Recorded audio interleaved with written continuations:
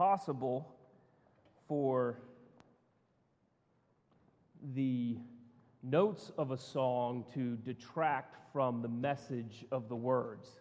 It is also possible for terrible words to take away from the beauty of the notes in a musical piece, and it is infinitely possible for a performer to ruin the notes and the words of a piece. But every now and again, the message, the notes, and the performer come together to craft something so beautiful.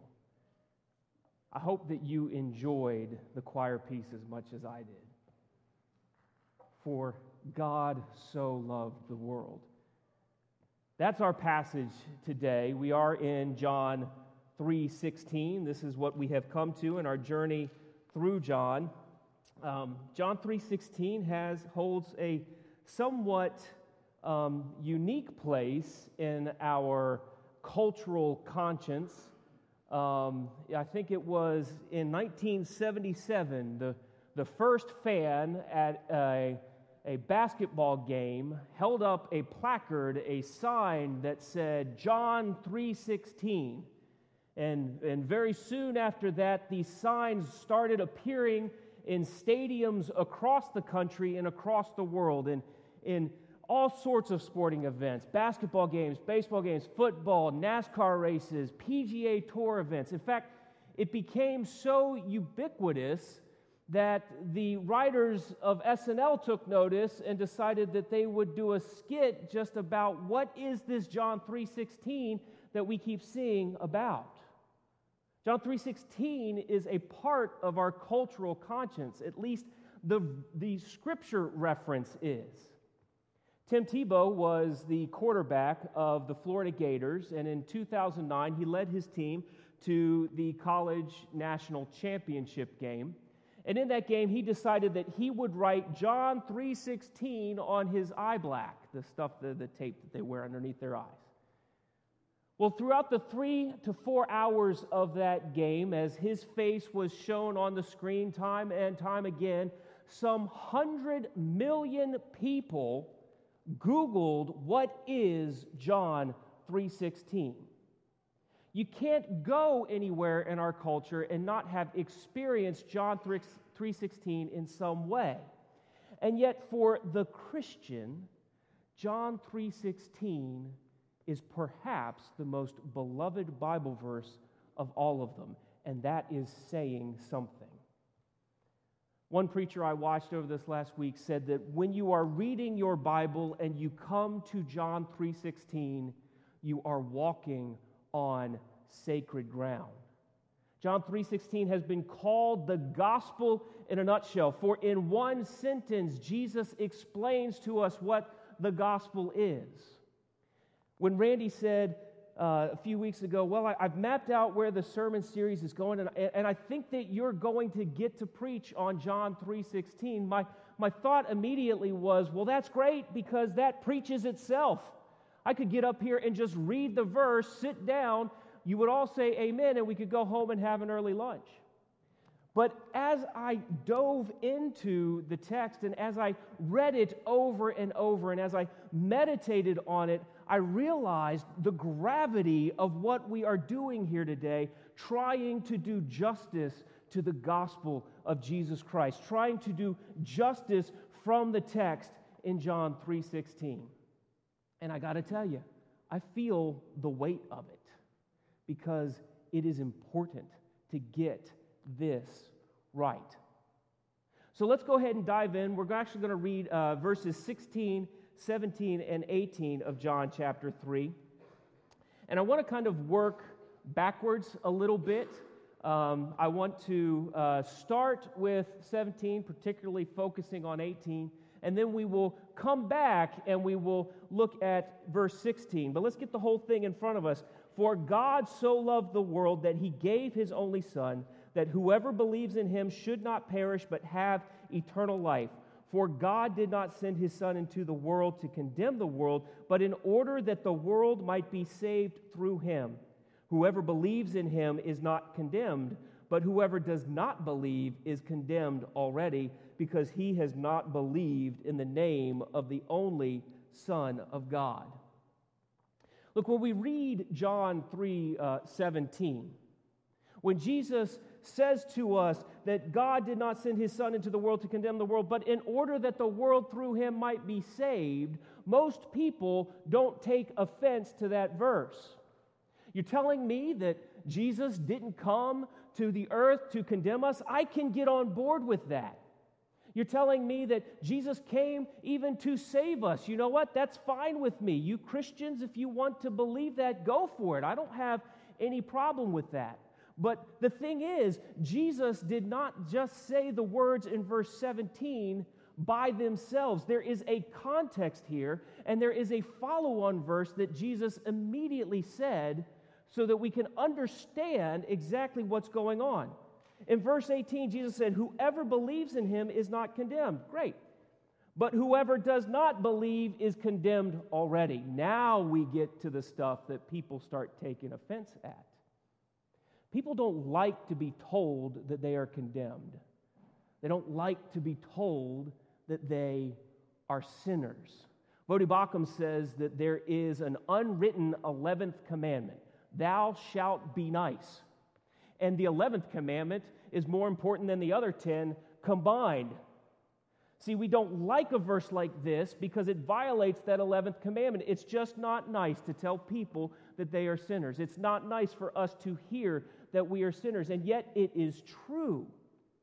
It's why Peter says that Christ is a rock of offense to those that reject him. Paul says that the cross is folly to those that are perishing. Those that are engrossed in their sin don't want to hear about being engrossed in their sin. And that's what the cross does. That's what Jesus does. That's what the gospel does. It says, you are a sinner, and we just don't want to hear it. See, most people that you will encounter live their lives based on a worldview that I call a good enough theology. My dad used to put it this way, that most people think that as long as you are a basically good person, you're going to be A-okay.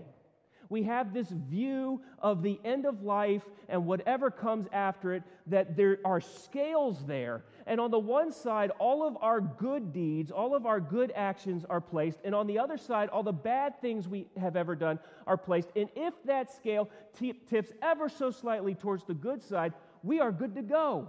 We get to enter into whatever we think the afterlife is. That's the way that we live. That's the way that we think that we're basically good people means something.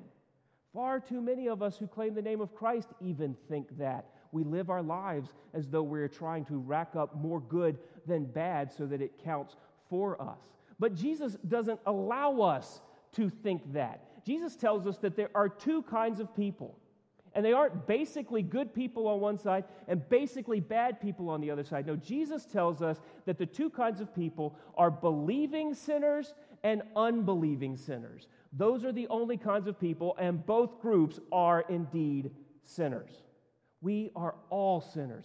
Paul affirms this in Romans 3:23 when he says that all have sinned and fallen short of the glory of God. I think it's interesting that Paul uses that phrase to fall short. Because think for a moment, if you have to jump a 10-foot gap and you make it by 9.9 feet, that is falling short.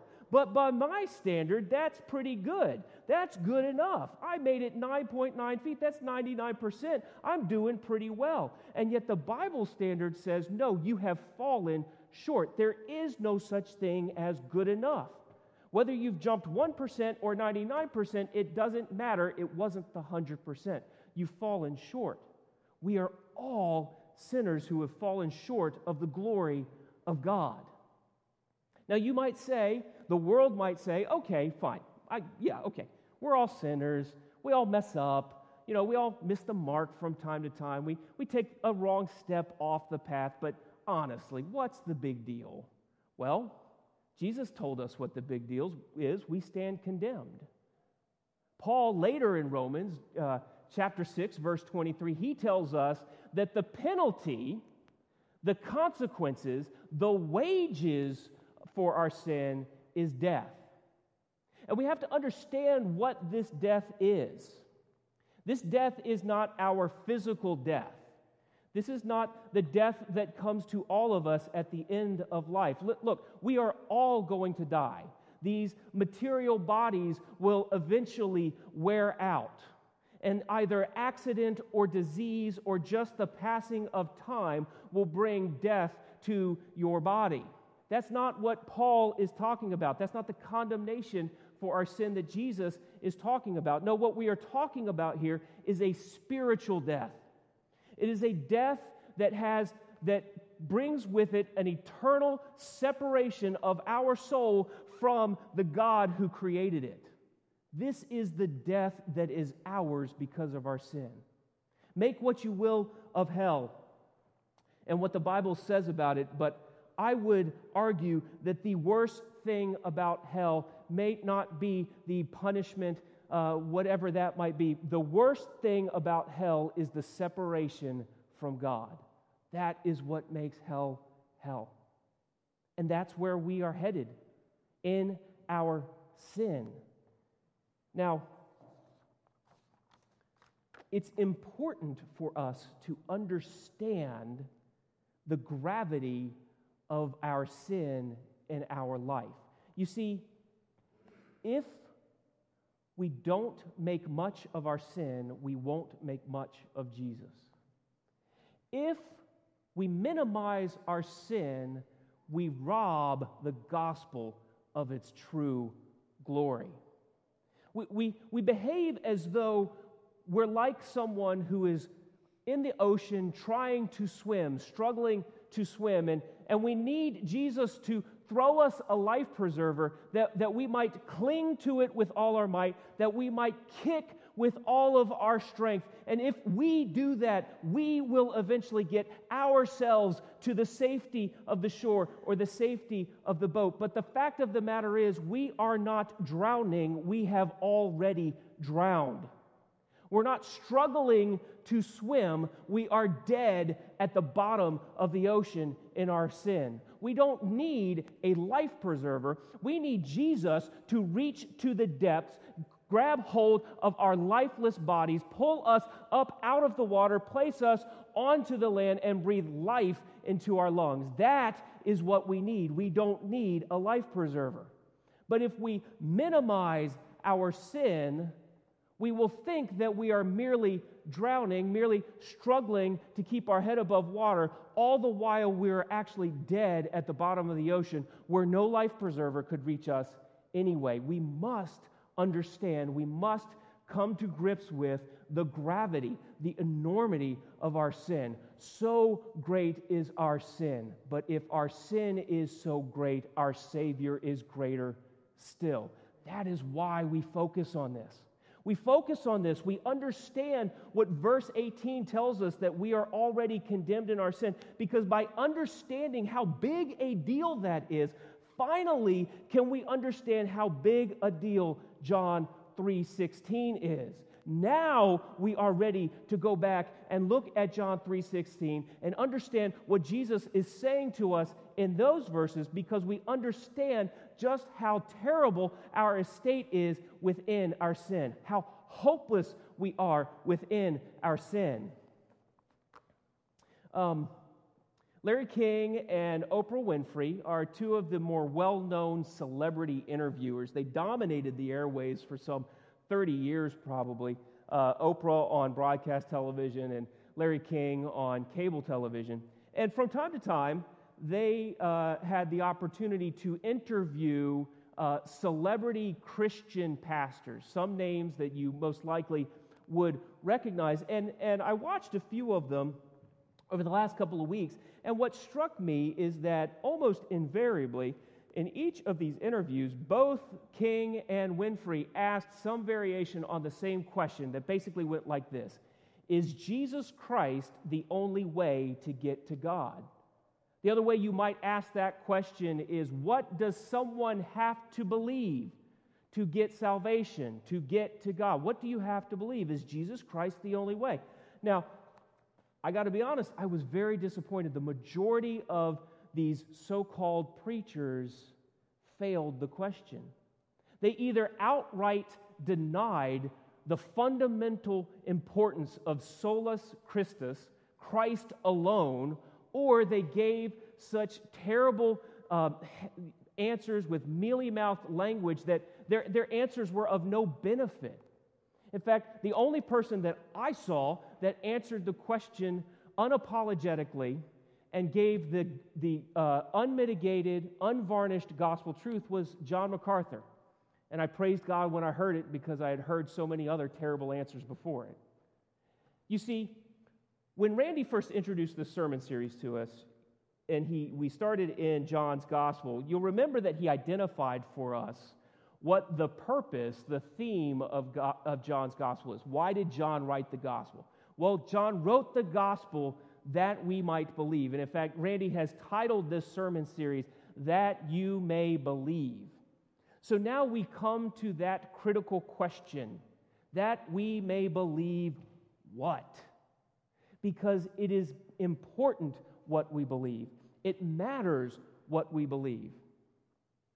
And let me suggest to you that John 3:16, in such a short, succinct, very measured way, gives to us what we must believe if we are to be called Christians, if we are to be God's children through Jesus Christ. So let's look at John 3:16 and let's see if we can identify some things that Jesus says we must believe if we are to accept the gospel. So John 3:16, for God so loved the world. Well, we've got to stop already. We must believe that God loves sinners. That's what it means when it says God so loved the world. Jesus told this, remember, he is talking to Nicodemus. Nicodemus is a Jew. He is a Pharisee, one of the Jewish leaders. In fact, he's a Sadducee, which was kind of like their supreme court. So in terms of his credentials within God's chosen people, they were impeccable. And yet Jesus says to Nicodemus that, Nicodemus, you've got it all wrong. You think that it's all about your works, but it's actually about God's grace giving you salvation. So when Jesus says to Nicodemus that God so loved the world, Nicodemus would have heard that and been scandalized because he would have understood that he is saying that God doesn't just love the Jew, God doesn't just love his chosen people as testified about in the Old Testament, but God loves the Gentile too. God loves us. God loves those that are so far away from him, those who are actively sinning against him.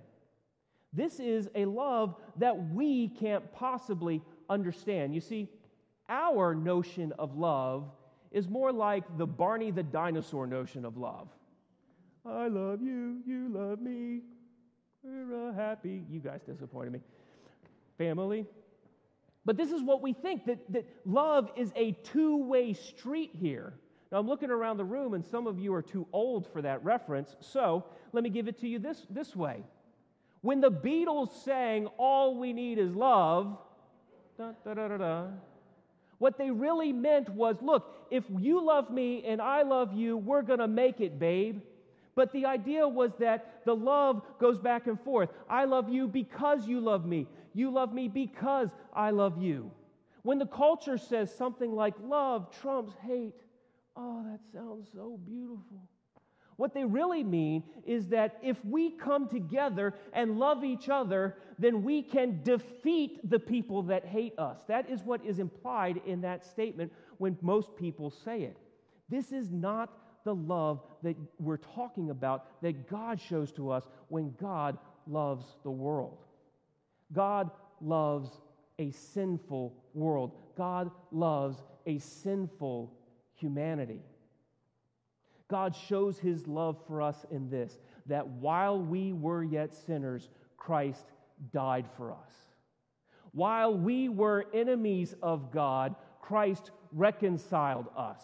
God doesn't wait for us to go into His camp before He will love us. He doesn't even wait for us to turn in His direction or take a step toward Him before He will loves us. No, God loved and saved me at the exact moment that I was waging war against Him in my sin. That is the kind of love that God shows to sinners, and we must believe that to believe the gospel. We must believe that God loves sinners, because that's what we are. If God didn't love sinners, He wouldn't save us, because that's what we are. For God so loved the world that He gave His only Son. We have to believe that Jesus Christ is the only Son of God, that He is the second person of the Trinity, that indeed He is God. We must believe this. You see, our salvation hinges on whether or not Jesus has the goods to save us. Can He get the job done? You see, if Jesus were only a man born of an earthly father, then He would have His own sin nature to deal with. He would find Himself squarely in our camp, like we talked about at the beginning of our conversation, already condemned in His sin. If He were only a man, He could not die for our sins. But Jesus is fully man and fully God. And because those two natures unite in Christ, He can identify with a sinful man, and at the same time, He can stay pure and holy, that He might be our perfect sacrifice. You see, we must believe that Jesus Christ is the Son of God, because only the Son of God can save us. Only God can save us from our condition. Your parents can't save you from your condition.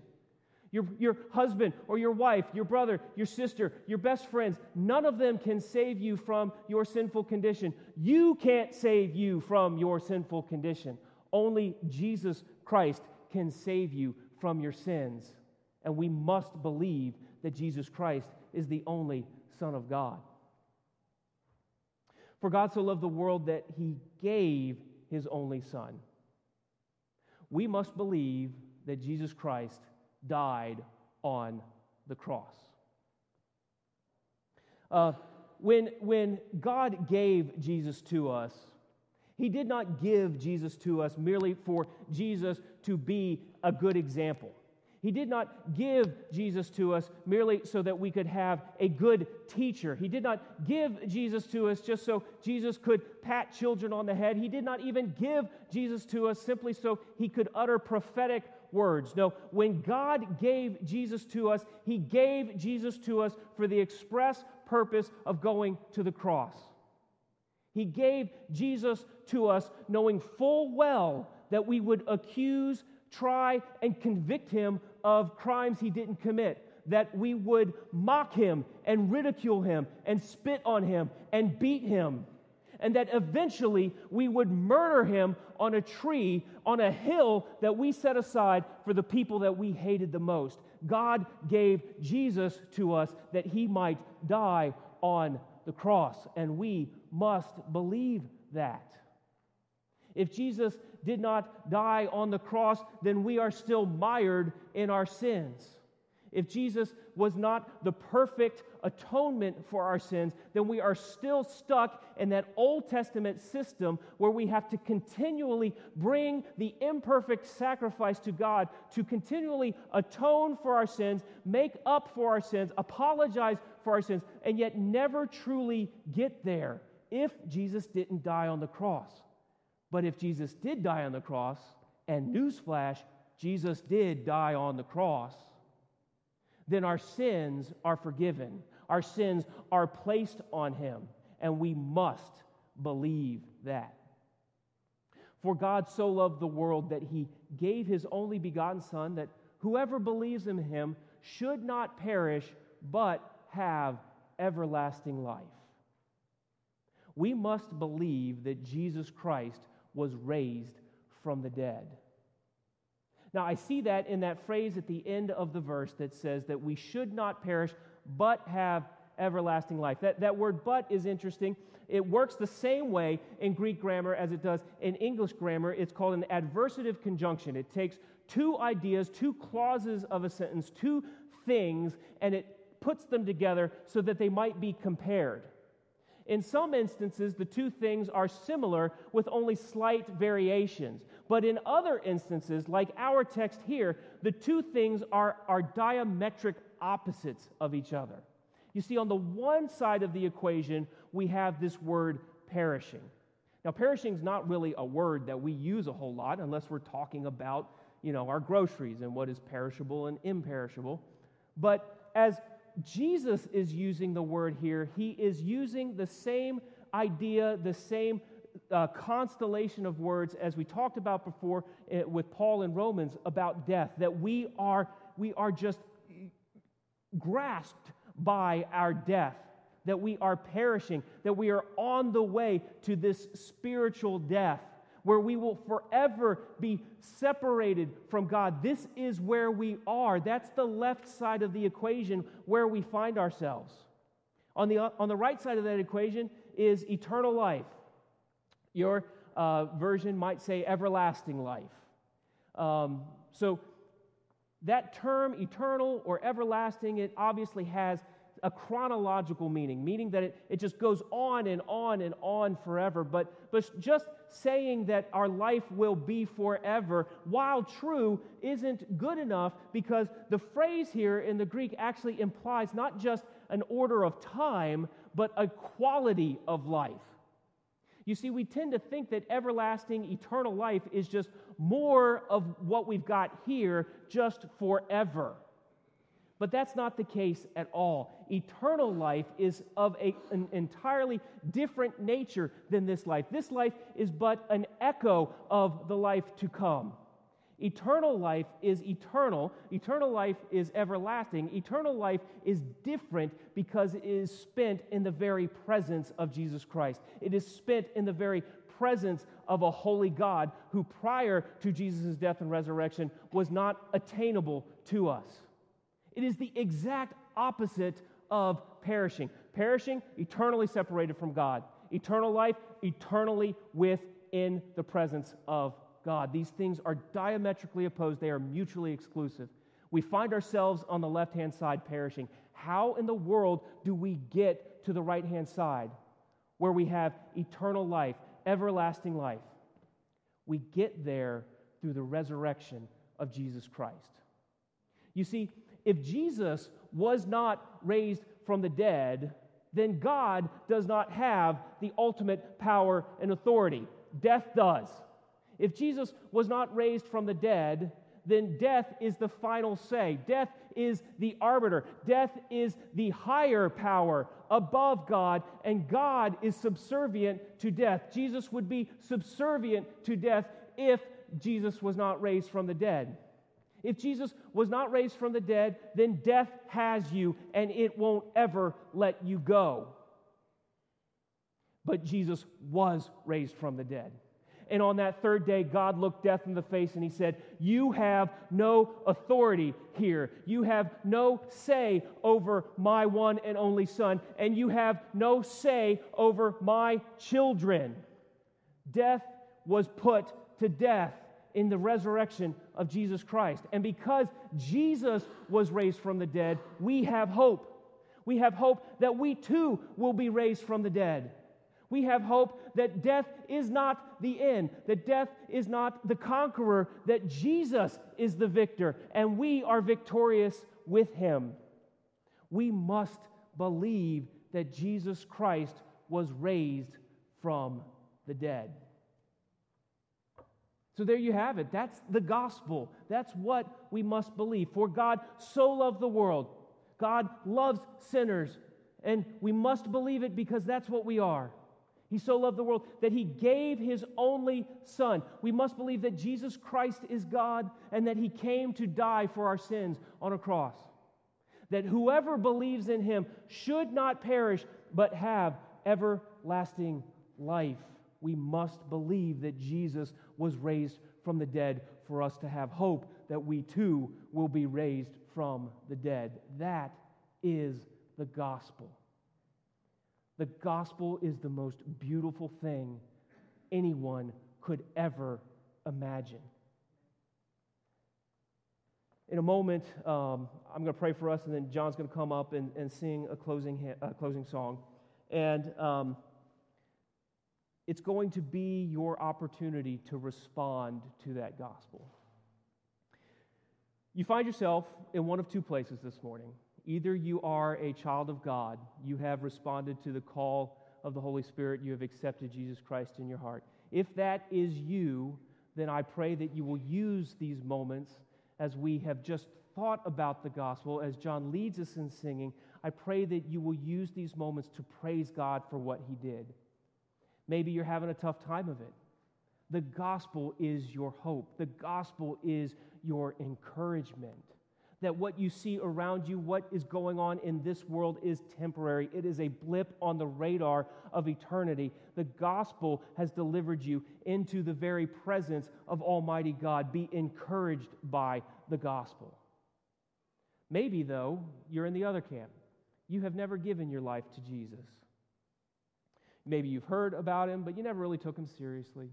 But in these moments that we've been sharing together, you've been listening, and you feel a tug at your heart. You feel a tug in your mind. That is the Holy Spirit calling you to faith in Jesus Christ. I'm going to be down right here.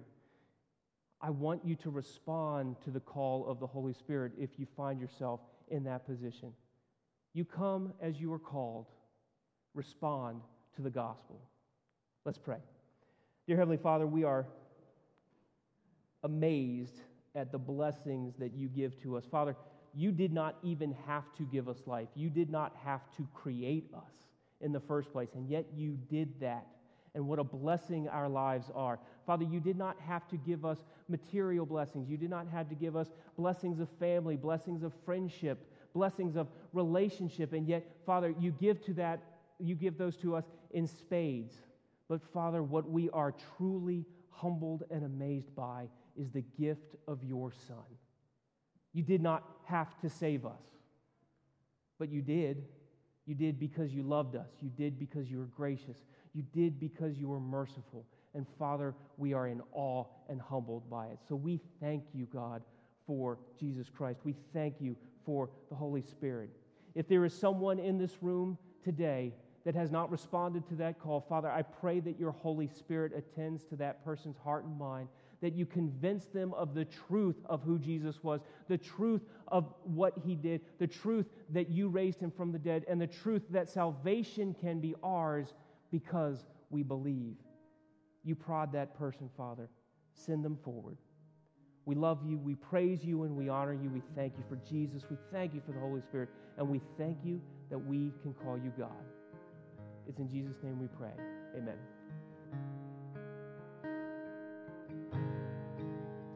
Are you hurting and broken within? Overwhelmed by the weight of your sin? Jesus is calling. Have you come to the end of yourself? Do you thirst for a drink from the well? Jesus is calling.